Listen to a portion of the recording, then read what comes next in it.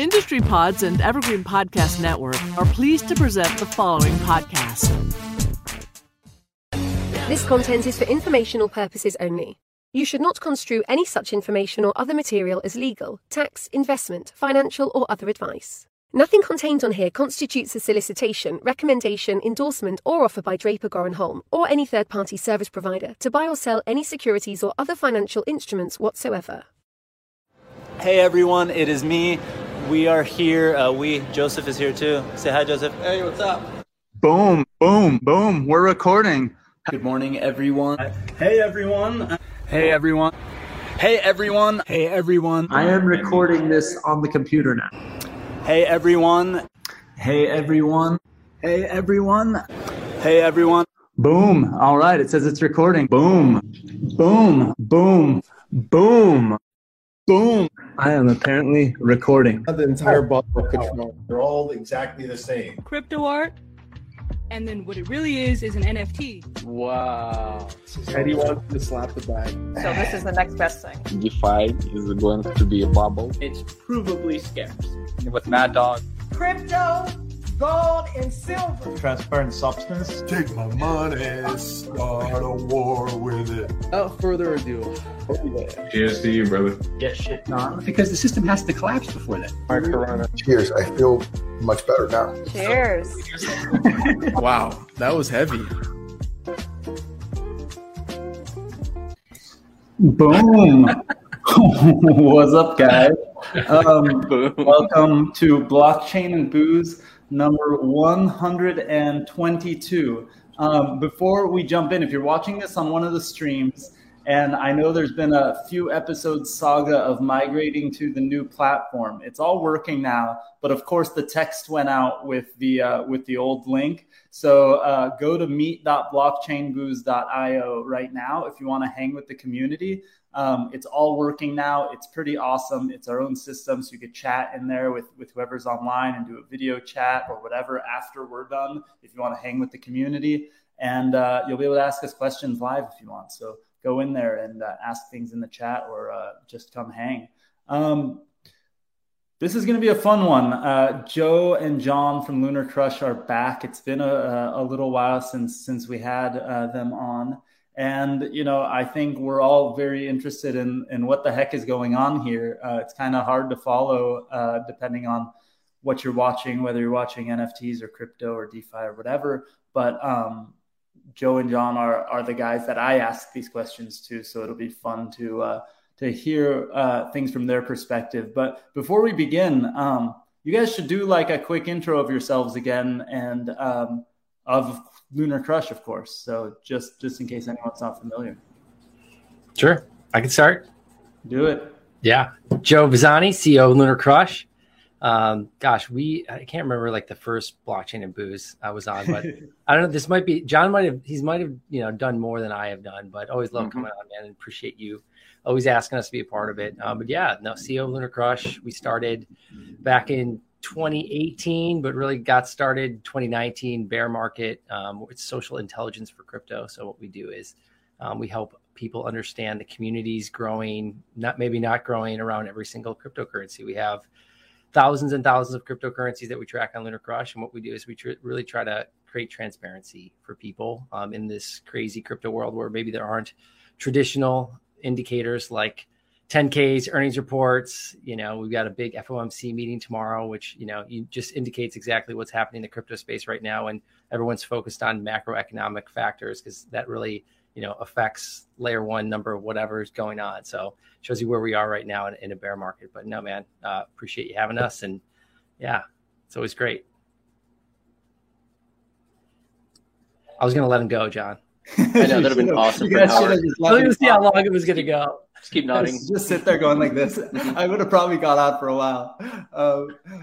Okay, I gotta ADD it really quick for an awesome story. So I told them afterwards, and I talked about this on stage at our event. So this isn't like telling any stories I'm not supposed to. But 1 year at LA Blockchain Summit, there were 2 days of the summit. Now we switched to 3 days, but there were 2 days. And one day we had Tim Draper opening keynote session or opening fireside chat. Day two was Adam Draper, his son, opening fireside chat. both days we did a little competition of who would take the longest to just answer a question, just keep talking. If I never said anything, just got up on stage and so I literally sat up on stage, and with Adam, I was just like, "Sup, dude?" And then he just went. And then with Tim, something similar. And it was really, really funny. They just went for like 5 minutes without interruption, just rocked it. And I'm kind of the same way, like right now. So it's pretty great. You should have done it. But where I was going to go is, when we first met, one of the things you told me were like, how do people even analyze crypto? And you know, I didn't have a good answer to it, but I remember you saying, you know, there's no such thing as like an earnings report or a quarterly report or a CEO of a cryptocurrency, right? And that was one of the things that got me kind of hooked to paying attention to what's going on there. But I know it's the social. John, you didn't intro yourself yet, but yeah, I mean, I love that, and I love what you guys are doing. John Farjo, product, really working on the cadence of what we build and launch, and putting all those puzzle pieces together over time, and co-founded this crazy thing with Joe a few years ago. So having so much fun planning what we're building next. Love it. Yeah, I mean, and talking about what you're building next, we don't have to totally go into the future and what you guys do or don't want to share, but in the last year, things have changed and grown a lot. I mean, you guys launched your mobile app, you guys launched the Lunar token and all those things. You guys launched NFT tracking, which is, you know, I use just as much as the rest of the site now, which is really, really awesome, and everything. So what's what is next, or at least tell us about that trajectory and what's changed. I mean, just before, and then John can talk roadmap real quick, just because he could tell you about the product. But what I wanted to say is that even from a year ago, where the market's at, we're like at maybe 100,000 monthly active users. We're now past 1.5 million. Even through all of this craziness that's happened, you know, it was probably at the height of the bull market there. It was getting even close to like 4, but man, that's like, you know, that's just kind of craziness. But I just want to say, like, building through this bear market is always, I think it's just such an amazing opportunity for all the people out there. And it's like, I've got a lot of folks call me right now going like, man, I don't think I'm going to make it, you know, or, you know, I think I'm just going to fold up shop, or like, you know, I've even heard about people literally just giving their companies to other people because like they have like an invoice that is owed. Like, it's insane. But it's like the vision of what we're doing is like making it simple, making it easy. Like, I don't know about you guys, but like, when's the last time you set up someone on a wallet or somewhere else, like, and they had to like transfer a little bit of cryptocurrency? It's like 1,000 different steps that they need to take. And so we always want to make that simple. And I think John's done like such an amazing job around like figuring out what the most important thing is for like us to build next. And so he can talk you through a little bit about that. Well, what's funny too, and just this is a good reminder to throw this out there. I literally just got an alert and I accidentally clicked on it because I was going to show everyone the alert, but it was one of my alerts for Ethereum popped up saying that it went up like 5% in the last certain period of time. Like, it popped up, got the app right. And this app didn't exist, right? Like 9 months ago, a year ago.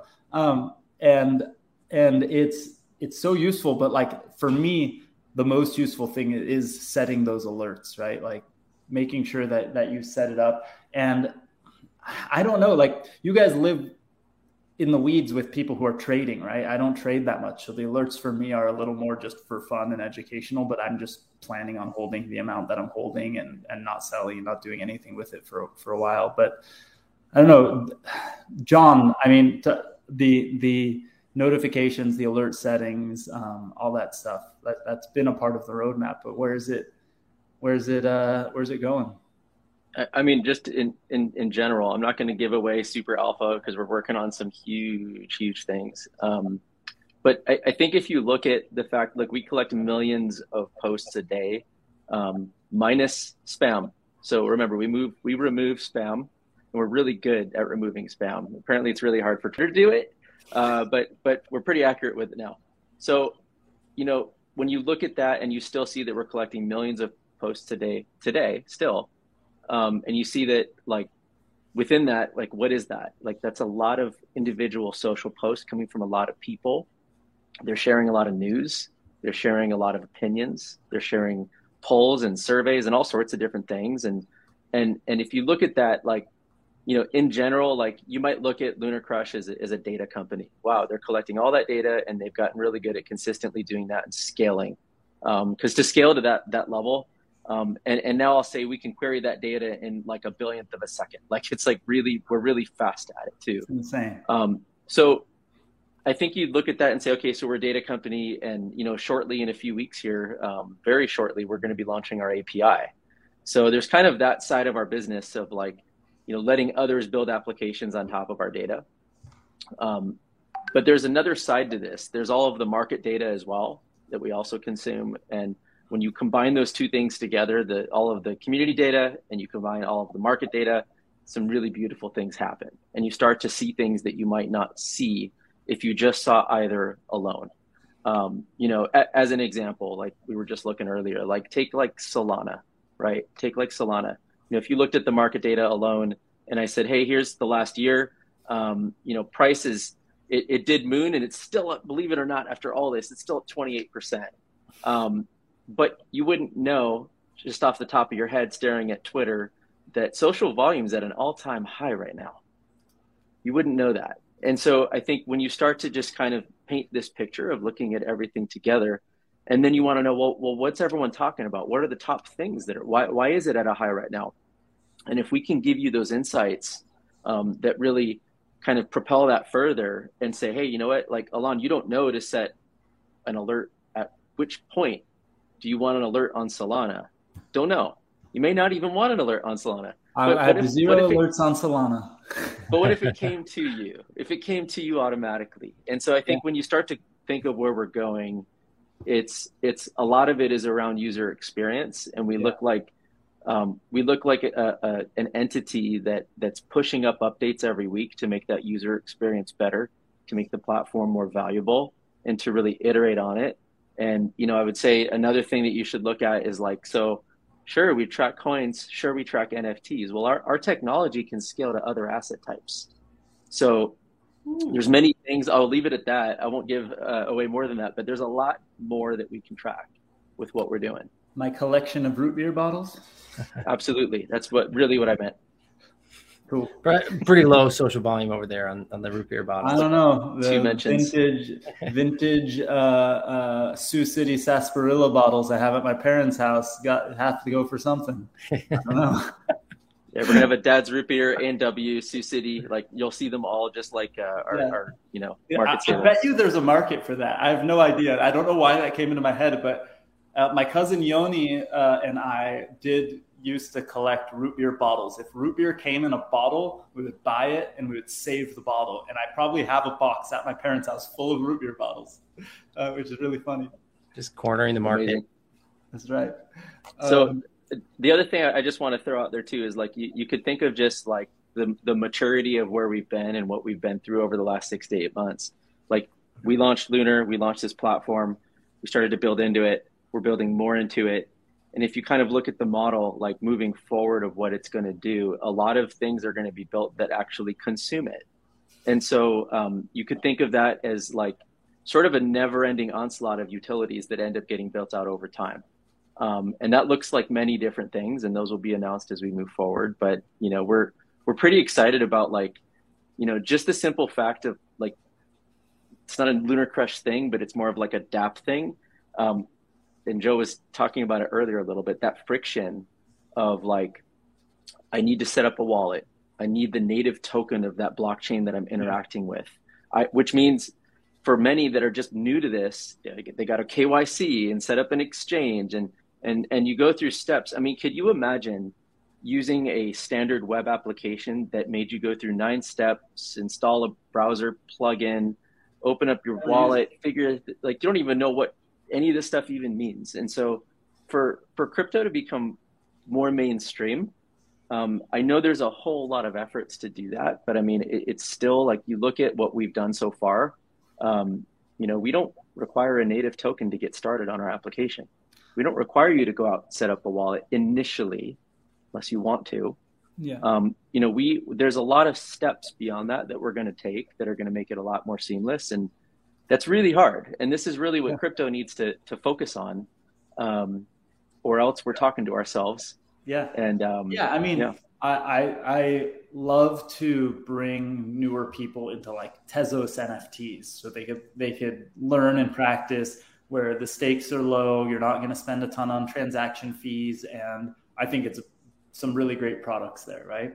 But every time I help get somebody started, I still have to send them a Tez, or they have to create an account on Coinbase, whitelist their new wallet for 48 hours or whatever it is for 2 or 3 days, and then send the $20 or whatever. Like it's a crazy thing, but the only way around it is for people to give money to other people. That's not a sustainable thing, right?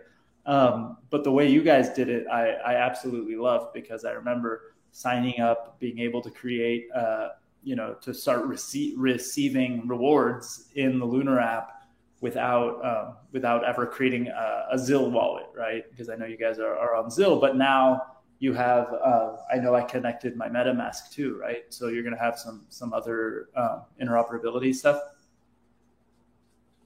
Yes, it's bridged into Ethereum and Binance BNB chain at the moment. And I just want to throw out another point. It's like, as you were giving the example of like every time someone comes to you and you kind of help them do all of that. I mean, just comprehend this for just a second, how crazy it is that there are over 800% more people right now talking about crypto than 2 years ago.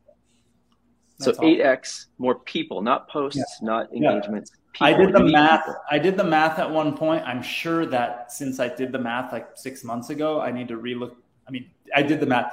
By saying I did the math, I actually mean I opened up the Lunar Crush app and I put in a date range. And from the last in-person LA Blockchain Summit, which is now in October will be 3 years, there was 3x more actual individual people discussing crypto on the internet than before. 33x, right? So it's absolutely bonkers where we're going. And like you said, we're seeing all-time highs on social, even in this market. So people are talking about it more than ever. So it's interesting because it's kind of flattened out globally overall, but certain projects, the traffic, like the social activity is really high. Like, for example, take Ethereum right now. Yeah. And it's like you could see like Bitcoin sort of kind of as Bitcoin was going up to its highs and everything, you'd see kind of that activity flow with it. And then it's kind of still like kind of steadied off, but you're seeing the activity in Ethereum now accelerating where Bitcoin's not. Yeah. And so like it's really an interesting thing to see. And of course we got things like the merge and I don't know, all the urge words that are going to be coming after apparently, but merge and I don't know. Well, the thing everyone has said for, I don't know how many years we've been hearing people talking about like the flippening. Do you think that happens with the merge? Do you think the merge is the news that people sell on? Do you think the merge will create, all of like the biggest sort of mostly fake news FUD in terms of, blockchain in general is the environmental stuff, right? Some of it's real depending on the blockchain, but most of it is BS when you compare it to the comparable other financial service things, right? Like Rails. But that goes away with the merge, right? Or at least you can't really say that buying an NFT is bad for the environment the second the merge happens, right? Or at least, do you really think that though? Do we really think that how many people didn't buy a Ethereum NFT or like wouldn't buy a Bored Ape because they think that Ethereum's overall impact on it? Most individuals don't give a crap, but there's whole communities of people who go like, what the fuck are you doing, man? You can't make an NFT. That shit's bad for the environment. Like, why are you trying to make a living, awesome artist, right? There's no way. I mean, I get. And I've seen companies. Well, like for example, one company that we had a representative of on this show to announce their big NFT that they were launching, ended up canceling plans for the NFT completely because their gaming community, shit on them and were like, what are you doing? This is bad for the environment, blah, blah, blah, blah. And their community freaked out on them that it was bad for the environment, and they just canceled it completely. And it was a gaming product, right? But like my bigger thing with Ethereum is like part of what makes Bitcoin so amazing is it is proof of work, right? And like a 51% attack, and like the actual work that's needed to be a part of that network. And like it is the truth machine, right? You put something into the Bitcoin blockchain, and like right now where Ethereum stands with proof of work, it's kind of like serving its purpose with like how difficult it is to get and be a part of that network. And sure, the fees are a little bit more, but like in a way it's kind of like, well, that's the price to have that level of security. I know like you've got Matic, and you've got like the layer 1 wars and everything else that happened simply on gas fees, simply on the back of gas fees. Like it is the reason that things like Solana and everything and Matic and Polygon and everything exists, which is fine. I mean, it's an iteration on what's going on, and there's a purpose for that, though. But well, the gas fees are going to change. People, it's not really true that the gas fees should change when the merge happens, right? It'll marginally change. Like it's not going to change very much because there's the same demand. There might be more demand, so the fees might go up, and that will create more opportunities for the other layers. But it'll at least check a box of nobody will be able to say it's bad for the environment. Even though the traditional finance world is orders of magnitude worse for the environment. Orders of magnitude. That doesn't matter because memes are money, right? Like the narrative. I mean, there's so many sides to this debate. I mean, we're not going to do an hour on energy, but like, even when you look at like Bitcoin and you look at Ethereum, I mean, like for me at least, I don't care about a flippening at all. I just look at both of them as completely different. And if I was looking to build a diversified portfolio, I would want a little bit of each because they're used for different reasons. You hold them and use them for different purposes. I'm not holding Bitcoin to go buy a Bored Ape. I'm holding Bitcoin as a store of value. And I'm buying Ethereum because I have that utility and believe in Web3. And it's like two different things. And there's a lot of efforts to build things on top of Bitcoin. But the Bitcoin's for the Lambo, the ETH is for the ape, the Tez is for I don't know, for something, for your child's college fund. I think one of the things I'm most shocked about being in this for years is people's, like, for starters, like people's willingness to give up their keys to companies that offer them 5% yield on their Bitcoin. I'm shocked. I'm shocked that people are so willing to trade their Bitcoin ever. It's the wrong narrative. And I think that there's too much sort of anxiety in the market. And I don't know if it's social that's telling people to trade too much, but I think people trade too much. I don't know if it's exchanges telling people to trade too much, but why are you trading your Bitcoin? Yeah. Like, for what? Is there something better you're looking to buy? Because you know what? The last 1,000 people that I've heard talk that all traded into something other than Bitcoin didn't get more Bitcoin. Yeah. So it's a tough timing to do. It's just an odd strategy. It's really crazy also. Well, I think the thing is I'm my brain isn't like wired for trading, right? I'm not like the type of person who's really, really excited to buy some random token for 10 cents and sell it the next day for 20 cents. It's cool when that happens, but I almost never sell because the only reason why I would buy a token is because I'm like thinking way far in the future. It's why I do early stage venture type of investing. I just want to be on the team and hang out for the next 10 years and let's see what happens. But, you know, there are people who do want to trade, but the thing is, like, I think we all kind of feel and know that Bitcoin is going to 10x from where it is today at some point, maybe a lot more than that. But like, we believe that. We don't know, though, if it's going to be 6 months from now, 3 years from now, or 10 years from now. Like, you know, the markets are irrational, but I think we all believe that. So it seems insane to be trading Bitcoin. I get trading other things, but it seems wild. I think markets are perfectly rational, and people overinvest themselves and they're broke, and they overinvest their money, which causes them to trade too much. Markets react perfect to that. Like, it's just it's still strange when you could have the narrative of Bitcoin, read any book on the history of Bitcoin and like understand it, and then still to try and, you know, trade alts to scalp a little more Bitcoin is a really tough thing to do in any market. So, I mean, just consistently. Yeah.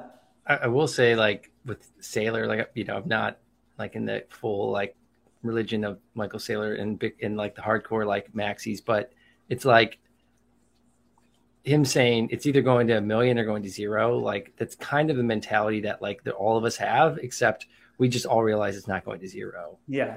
You know, like we've already made that up in our minds that, like, you know, we understand the technology, we understand the people behind it, we understand, you know, the communities behind it, and we understand that, like, if you like, that is the decision, and we all know it's not going to 0. And so it's like the only other option is this other one that we've all decided to take. And then for trading, it's like, I think the allure with trading is like, it's like making a decision. Like, all you have to do is make a decision, and if that's the right decision, you know, it's like, I guess you could say, like, you know, if you're someone that's, you know, trying to get it like a new car, or you want to like move up to a different like apartment, or you're trying to buy a house, or you're trying to get like your side yard done at your house, and that's $10,000 or whatever it may be. And there's some allure to, like, you make a decision, and then like all you did was like make that decision, no effort, no physical, whatever. Maybe there's some anxiety that was around it. And then this other thing just kind of like materializes. And I feel like that's always been like this allure to any market that like has ups and downs or has like velocity to it. Cause you could say, like, you know, we could say that, you know, like why are there 3x bull and bear SPY equity, like equities that I can buy, right? Like, is that any different than saying I'm buying like an altcoin, right? Like, why is it okay for like that to exist? Like, is that not like gambling in a way? And then it's like, well, then is Bitcoin gambling? Then are alts gambling? And then is actual gambling? It's like, these are all just markets of like decision making. And it's like, hey, do I feel like I can make a better decision than this other person? Yes or no? And it's like, man, that's like ubiquitous across like the world. That's all that this all is. It's like, I'm going to buy a 1971 Chevelle because I think that like that's going to go up in price. And then like, wait, can you securitize that Chevelle? Can I share in that risk? It's like, this is just like what humans do. Yeah. Yeah. It's totally true. I used to, I think you kind of evolve. And if you at least recognize it in yourself, like I used to think that the 67 Ford Fairlane that I've parked in my parents' driveway still from when I was 16 years old, it was somehow going to like get fixed up by me and my dad, and we were going to sell it for a lot of money. Now I look at that and go, like, I hope one day we actually fix it, but I don't give a shit about the money because I know it's a losing proposition in terms of money. But it's going to be super fun. But like, you know, there is this craziness, but I also feel like saying Michael Saylor and maximalist is also an oxymoron and bullshit. Like him saying shouldn't, according to most maximalists who are at least total dickheads on Twitter and the way they talk, especially because half of them that are semi-popular were shilling altcoins like 3 years ago, like hardcore. So they're total hypocrites and they'll call other people out on shit, but never themselves. But beyond going that, isn't just a public stock a shitcoin to most maximalists? And how could you be buying Bitcoin into a public company and then also saying you're a great public company? That doesn't seem right? Like, you know, if you're a Bitcoin maximalist. Yeah, it's like you definitely, in order to get that much Bitcoin too. Bitcoin. Yeah, in order to get that much Bitcoin, unless it was some sort of like massive OTC transfer from like something that's off chain to another cold wallet, like he probably made that, they or whoever probably made that through like a combination of like Binance, Kraken, like NYDIG, like all these kind of like, how do you go not mess with the price and get it on the open market, which is like, you know, but that's also kind of the correct thing that you want to do is like, hey, the healthy thing for the market, if I'm going to put $80 billion in or whatever they're going to put in over the course of how many years, you want to buy that in the market so that you're actually driving this natural price up versus doing this off-chain swap. And like, you know, so I think there's like something to that too. So it's like, well, you went and bought it on a centralized exchange, and the same as like Tesla probably did was a combination of all of those. They all like they did the right. They're not things that I'm against. But if you say you're a maximalist and you say everyone should have not your keys, not your cheese, right? Or whatever, like all these things that you want to say, which I fucking love, But then at the same time, you can't be like, it's such a hypocritical thing. I think the one thing we've learned in this, and I know John will back me up on it, is like, it's just this, like, we're just going through like the progression of change. And like, yes, I know we all probably want like, you know, not your keys, not your coins. And like, we want to be all the way there, but it's just like to think that you're going to like upend like the US dollar, like in a matter of like 4 years or something. It's just not realistic. Like you're living in like banana land, like thinking that like this is just going to happen. It's like, it takes time. And it's like the best part is like long time preference, right? Like that's always like the words that everyone likes to use. It's like, well, if you truly have long time preference, like what is the long play there? It's like play both games, you know, and play them well, and then make your move when you have amassed enough, you know, goodwill to make the move. And it's like, it doesn't seem like that's the path that a lot of those folks are going. And it's like, you have to be insane to say that like DeFi summer, NFTs and everything else that's happened like hasn't helped Bitcoin and made the case for Bitcoin. Like you just have to be crazy to say that that's not the truth. Yeah. I mean, it's all tied together in some way. I get that Bitcoin is a totally different thing. And that's why I think I agree with what John was saying earlier. Like, it's like crazy to be like, I think Amazon stock is better than Tesla stock. So like, I'm an Amazon maximalist, fuck every other stock. Like that's a crazy thing. They're different companies doing different things. You could like one more than the other, but you could still have some of both. Or not if you don't like it. But like, it's a funny thing. Ben in the chat just said, so SEC refusing to allow a spot ETF of BTC is actually to help the market, right? With like a million laughy faces, right? Yeah. That's always a great one. It's like, why, like I said, like 3X bull or bear, like SPY, you can trade that, but you can't trade a Bitcoin spot ETF. Like what's going on?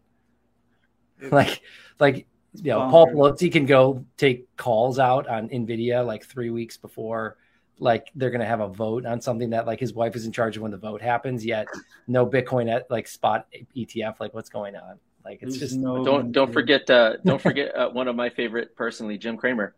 I saw today. Go. Well, we even tweeted it a few hours ago, but you know, he says he's been eagerly waiting for the SEC investigation to happen for ages. And I love, we shared the tweet where, yes, on Coinbase. And we shared the tweet that he posted a little bit ago that said, we like Coinbase to $475. So like, you know, if you're going to go out and make these predictions, like even if you were to say that $475, okay, and then what?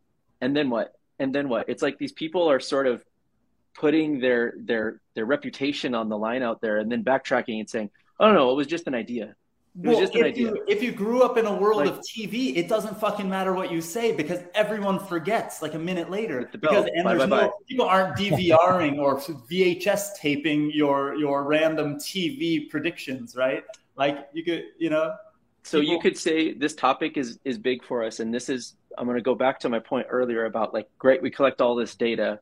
Part of it is improving that user experience to uncover stuff like this. And so that's when we talk about direction of where we want to go, it's more clarification around these kinds of things and putting people on the spot to a degree. If you're going to go out there and say Coinbase to 475 and change your mind in 97 different ways, you're not right.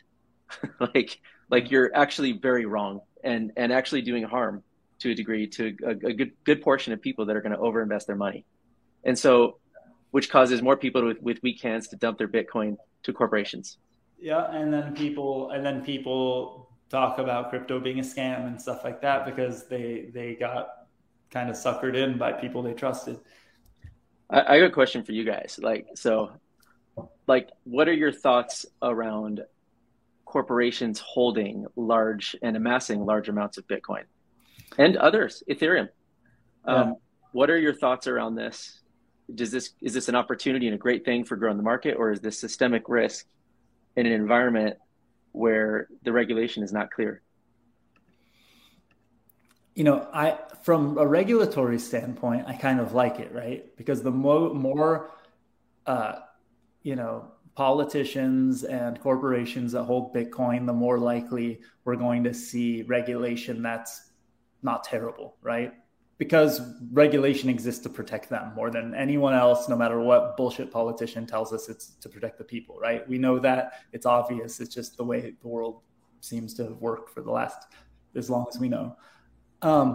But at the same time, if you truly believe, no borders, no nations, no centralized government kind of utopia world of Bitcoin solving all the world's problems, you don't want them to have any of it, because you don't want them to have any control over those markets and the people that you want to hold Bitcoin, which is not exactly us, right? Even in the United States, even in this world where we think US is losing to other countries, we're still really lucky to be here. And Bitcoin is much more life-changing to citizens of El Salvador and other places than it is to us. To us, it's still marginally better, arguably, than our dollars on a daily basis, right?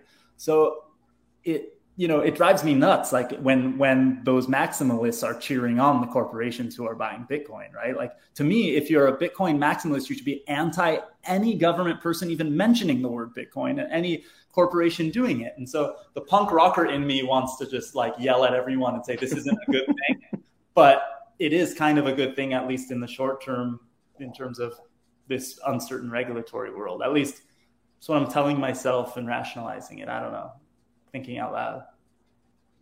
How about you, Joe?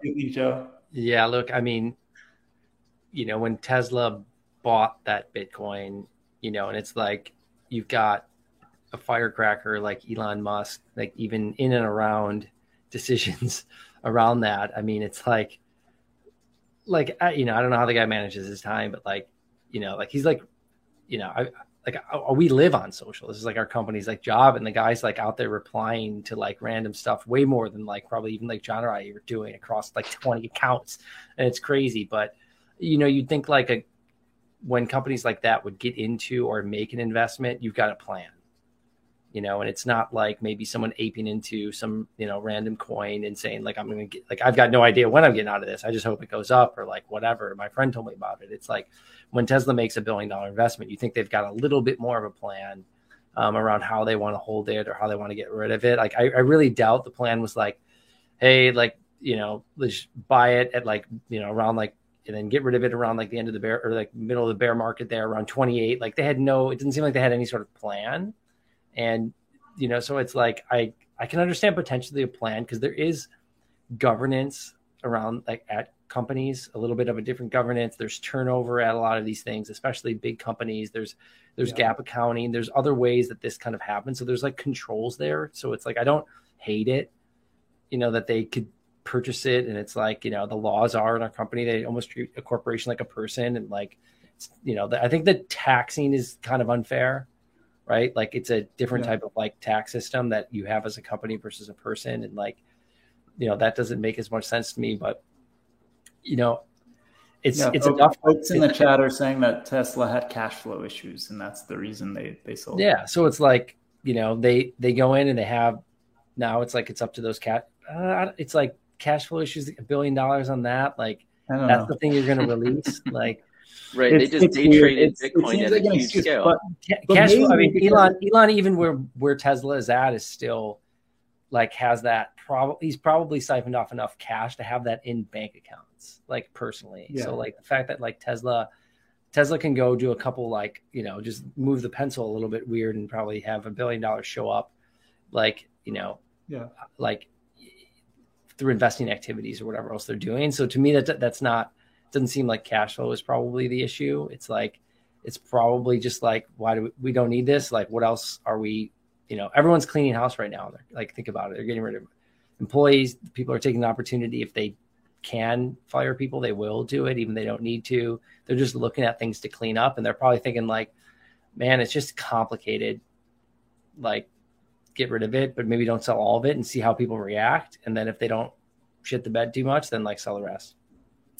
Yeah, it's really hard to know and rationalize things, especially in those companies where Elon Musk probably does have majority control and can do things, but there are other factors at play and things that we don't know about. Plus, having losses sometimes can be helpful. Another side of things, and doing all these things we don't know about behind the scenes. Are just to touch though, it kind of goes back to what John was saying of like, you know, we've got like all the like everywhere where people we're talking about not your keys, not your coins. It's like it's experience. Yeah, it's like people are going to lose their keys if someone else isn't holding it in the traditional logon right now. And so it's like, how do you make that simpler? Like and I think this comes with like, you know, as time goes on, like, you know, you look at the kids that you hire out of school right now, it's like they kind of can code a little bit. They kind of can design a little bit. They can kind of create content a little bit. They can do a lot more of the things that like,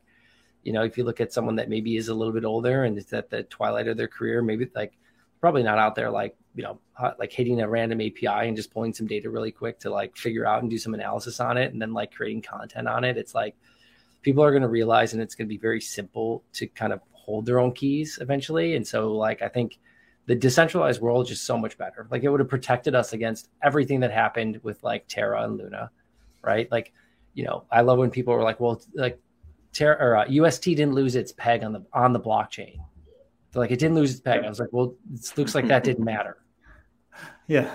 Looks like that didn't matter. So yeah. What happened was you've got 500 different markets traded across 100 exchanges. You got exchanges that could just pick up that and like do whatever they want with it. And, you know, how do you keep it became a traditional market making problem, not a, you know, algorithmic stablecoin problem. And so it's like, that's what I'm looking forward to. And I'm hoping this next cycle represents is like a much stronger decentralized world. And, you know, like what would have happened if like there was just one liquidity pool with Terra in it and all of that was concentrated in one place and every single person just hit that one pool. Moving $1 billion in and out wouldn't have mattered. But destabilizing one liquidity pool because $300 million was moved at the wrong time set off a chain effect that literally tumbled the whole thing. It's like there was $60 billion that evaporated there. Like I don't know if people realize like how it's big insane. Of an impact this was. That's freaking bonkers. You know, we also as a industry, if that's the right word here, need to like mandate that exchanges have their transactions happen on chain. Yes. Like, I mean, things like Serum are pretty cool. Like, you know, there's lots of different flavors that I'm sure be in the works, but like there should be no ambiguity of what goes on behind the walls of a centralized entity. And that's another problem here because the reality is every project sort of looks the same. Like, do they have a white paper? Do they have a roadmap? Do they have a website? Are they on Twitter? Do they have a Discord? Like everyone kind of looks roughly speaking, and some of them scams and some of them are apparently legit, but technically they all look the same. And this is, I think, where like, you know, there's a comment in here about trust in the chat, but it's like, you know, the whole industry has a trust problem more than anything. Yeah. And which, I think which one are you talking about? Is it one of the ones I can bring up on the screen, or are you in the? Well, it's just I was just looking at the comments. Tarun Gore from LinkedIn, but it's like I feel like whatever can be done to improve trust, you know, is critical. And I'm going to go back to, I was in NFT NYC. I told this story to my team. I even tweeted it out in a thread. I sat at breakfast one morning. One of the largest exchanges that you know, their listing team happened to be sitting next to me.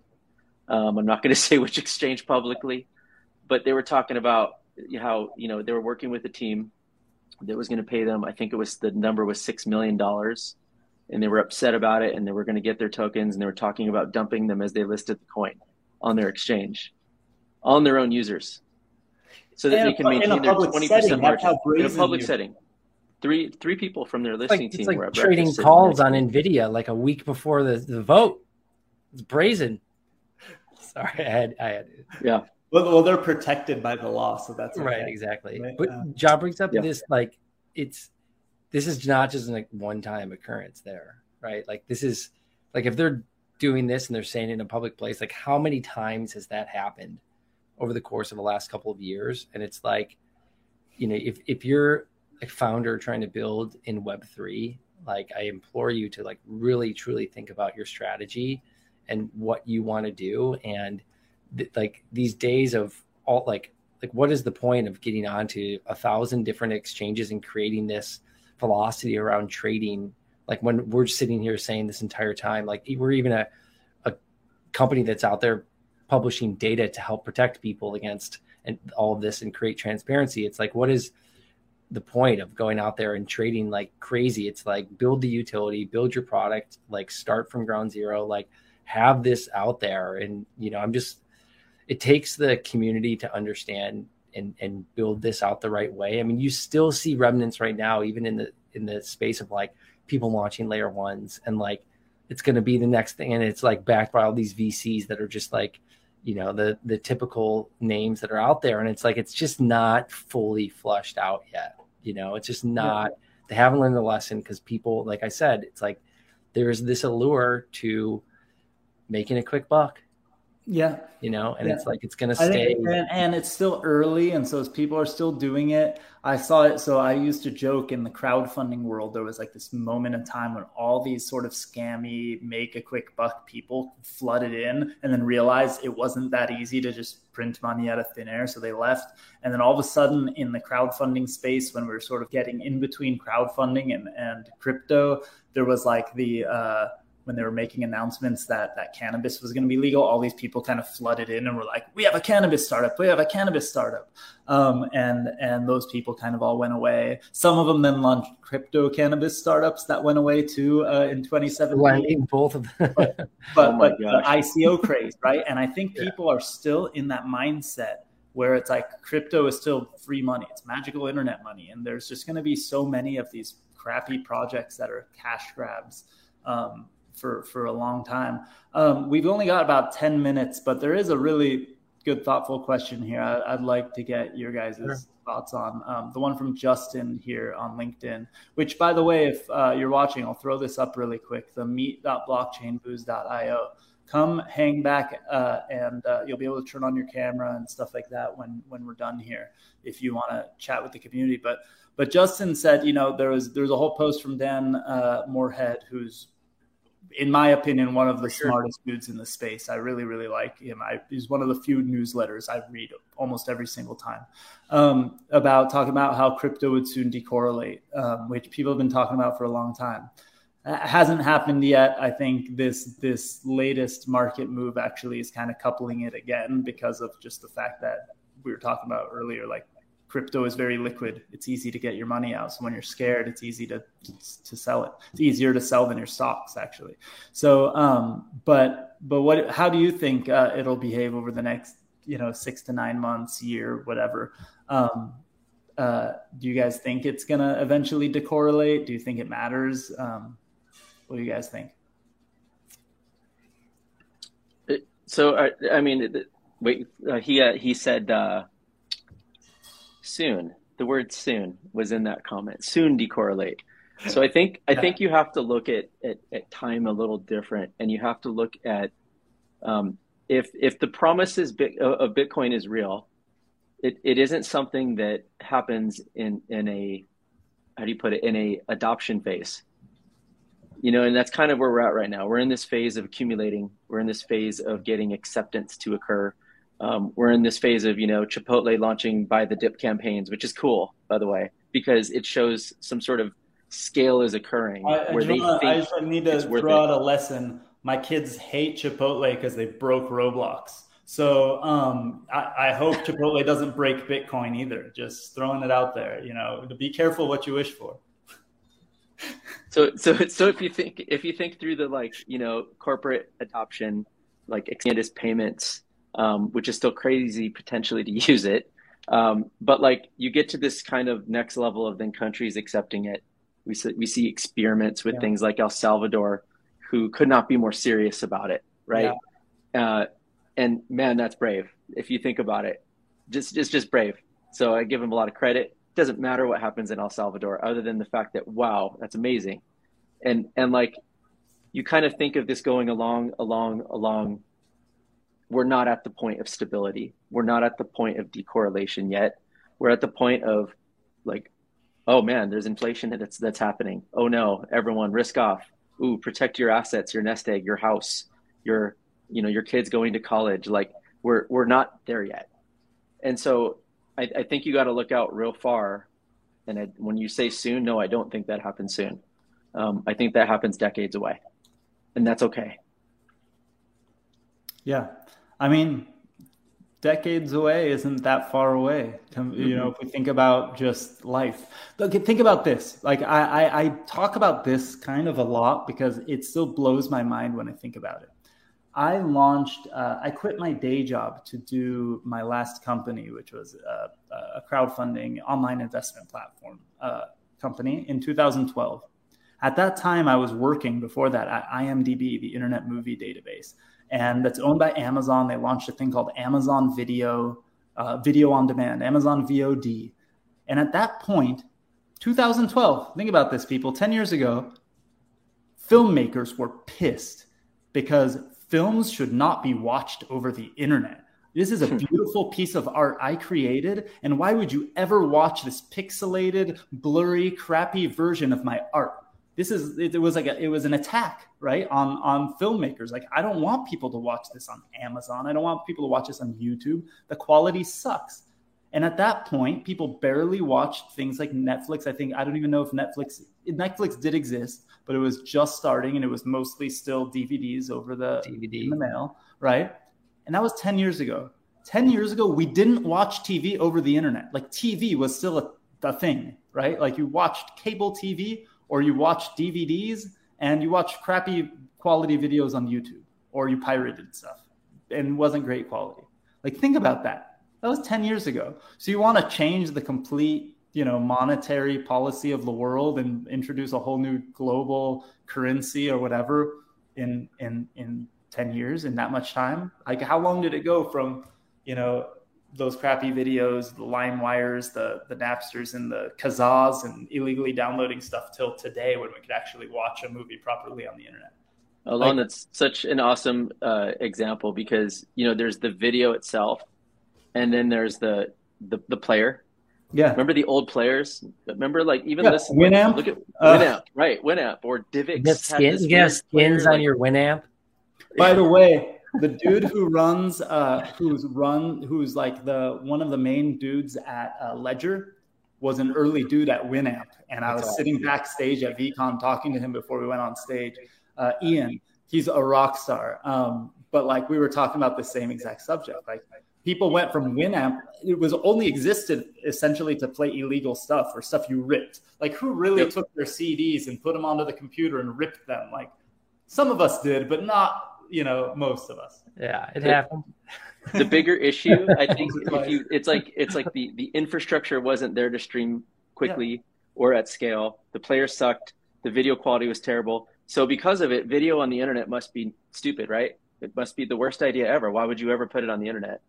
And it's like, you kind of think about it. That none of what I just said was the real issue. The real issue was the production of that video meant for the internet. Like, imagine now, if you're a director and you're making content, you're thinking of streaming it out there and making it interactive, making it participatory, making it like, how do you tokenize this platform? Like, the actual model around the video was also not right, because it was borrowed from like the 1950s. It wasn't made for this new medium. And so I think we're kind of in this Winamp phase, trying to get out of it in crypto. It feels like.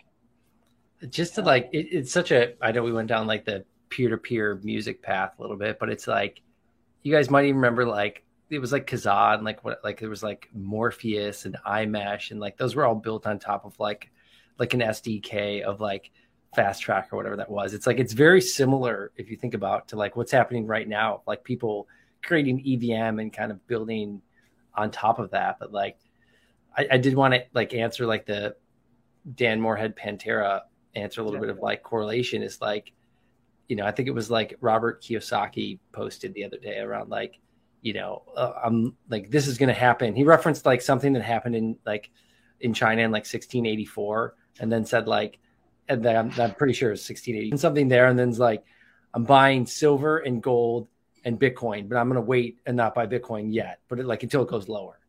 And it's like, I think I ran like the correlation over the last 6 months on like just those three. And it was like something around 0.8, which would be like, statistically significant positive relationship of like the correlation between those two. And it's like, why are you waiting on Bitcoin? It was like, it made no sense, but it's like, I think in the short term, there can be these moments that are less correlated. It's like the same thing happened at the beginning, when like COVID hit, everything goes in when panic modes happen and bear markets happen. It's kind of these panic things of like, and this goes back to what we were saying of that, like the US dollar is still king right now. It's like people are going to they're going to run to that. And it's like, sometimes when you're seeing strength in Bitcoin and strengths and other things, it's not so much you're seeing the strength in the Bitcoin, but you're seeing the weakness in the dollar. It is true. You guys showed me at one point how you could watch the stable coins on Lunar Crush and see when stable coins are looking bullish or bearish and what that means for the market.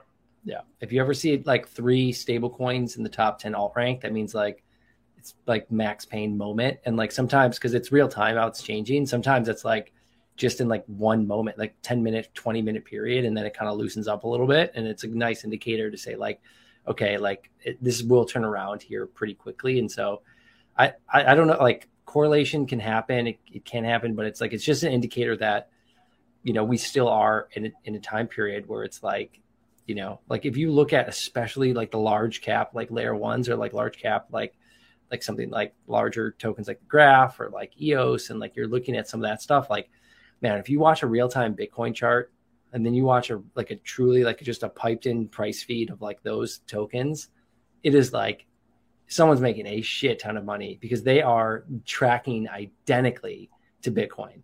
Bitcoin's moving, starts to move up, boom, immediately those all start to move up. And there is microseconds of like time that people are just shaving cents off. It's happening all over the place. And so I would say that is a very dangerous time for a consumer to be making calls. And like if you're a retail investor, to be making calls on that, because there's a much larger game being played. And so it's like kind of goes back to what we're saying at the beginning of like, man, if you're not out to compete against some of those people, like your job, like, I hate to like, with Warren Buffett and Charlie Munger, both now getting into their 90s, it's like, go make as much money as you can doing something else and just keep dollar cost averaging and plowing money in. Because at the end of the day, it's like, look at any chart ever. And that's why diversification matters. It's like, keep putting money in, diversifying, dollar cost averaging, and you're going to be better off 5 years from now than you are today.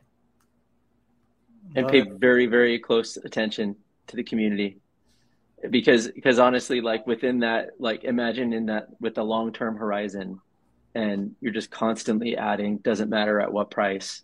Yeah, you'll live a nice, like less stressful life, just constantly adding and having conviction. But if you're paying attention to what's going on in the community, it sort of makes you feel cued in to what's happening. Because I don't know about you guys, but like go ahead and take 3 or 4 days off and tell me how many years it feels like you're gone from crypto. Like, no, I mean, I take like a Thursday, Friday off, and then there's the weekend, and then like I try to not look. Like I might look at Lunar Crush or something. Like I might look at like a price chart or something in the app, but I'm not like following it. And I'll go on Twitter and I'll see all these tweets, and I'll feel like I'm completely out of the loop. Like I've just been gone for a month. It's absolutely bonkers. I got one last question before I point people at Lunar Crush, and we end this because we're a couple minutes over time now. But Ben just asked, do you guys plan on keeping your data siloed from AI, or are you building with that too? Actually, I'm not sure I fully understand the question.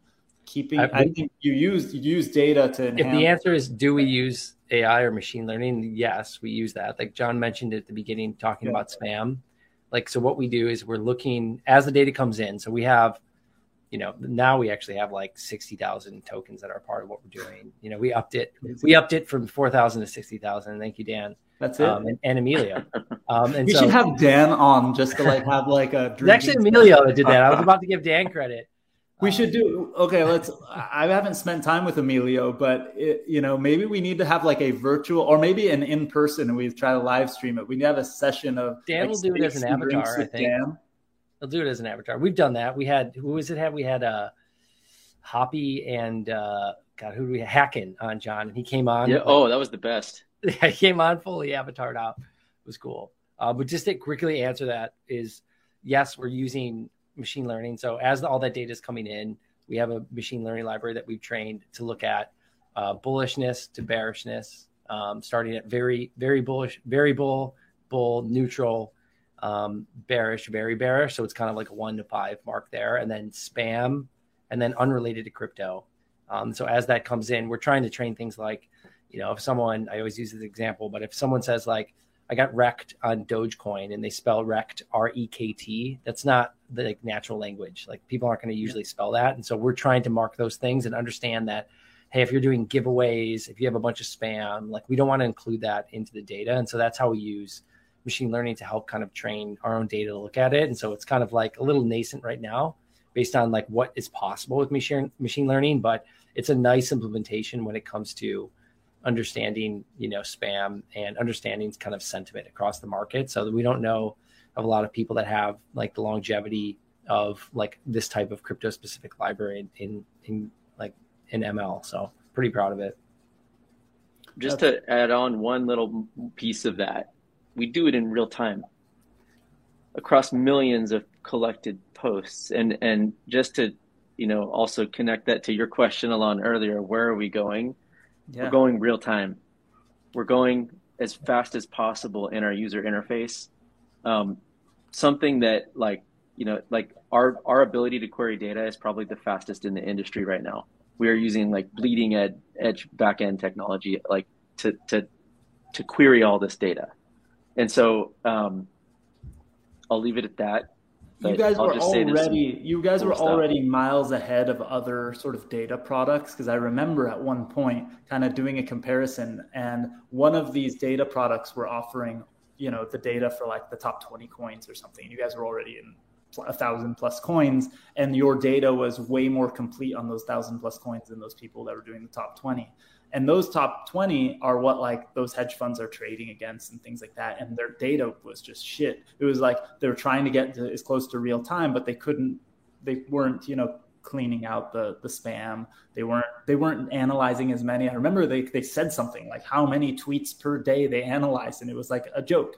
Like it was a vanity metric. They thought was a vanity metric, but it was nothing compared to what you get. In the early days, people were pulling all of the Reddit's data and calling it news. Like there's so much like categorization that you can do on top of it that can really clean up and make it. Because a lot of, like you said, hedge funds, they're pulling Twitter data, they're pulling Reddit data, they're doing this, but they have one specific use case. So like in Web3 fashion, like we wanted to democratize that opportunity to everyone to have the data. We didn't realize how many people were out there that would love it, and we didn't know the use cases, but we're finding out that it's like, hey, all the projects actually use Lunar Crush to figure out, like, are they making an impact? Like, who are influencers that matter? Like, and this is not just crypto anymore, it's NFTs. Like, NFTs now represents, like, we just launched it, it's representing like 6 to 10% of like the page views that we're getting already, whereas that was 0 not too long ago. Yeah. So we're planning on growing that.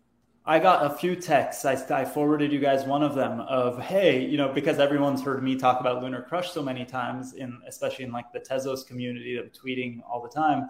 And a few people mentioned to me that Arthur Brightman, who was one of the founders of Tezos, was mentioning Lunar Crush and how like the social data about how great Tezos was doing based on the social data, and mentioning Lunar Crush is where he's getting that data.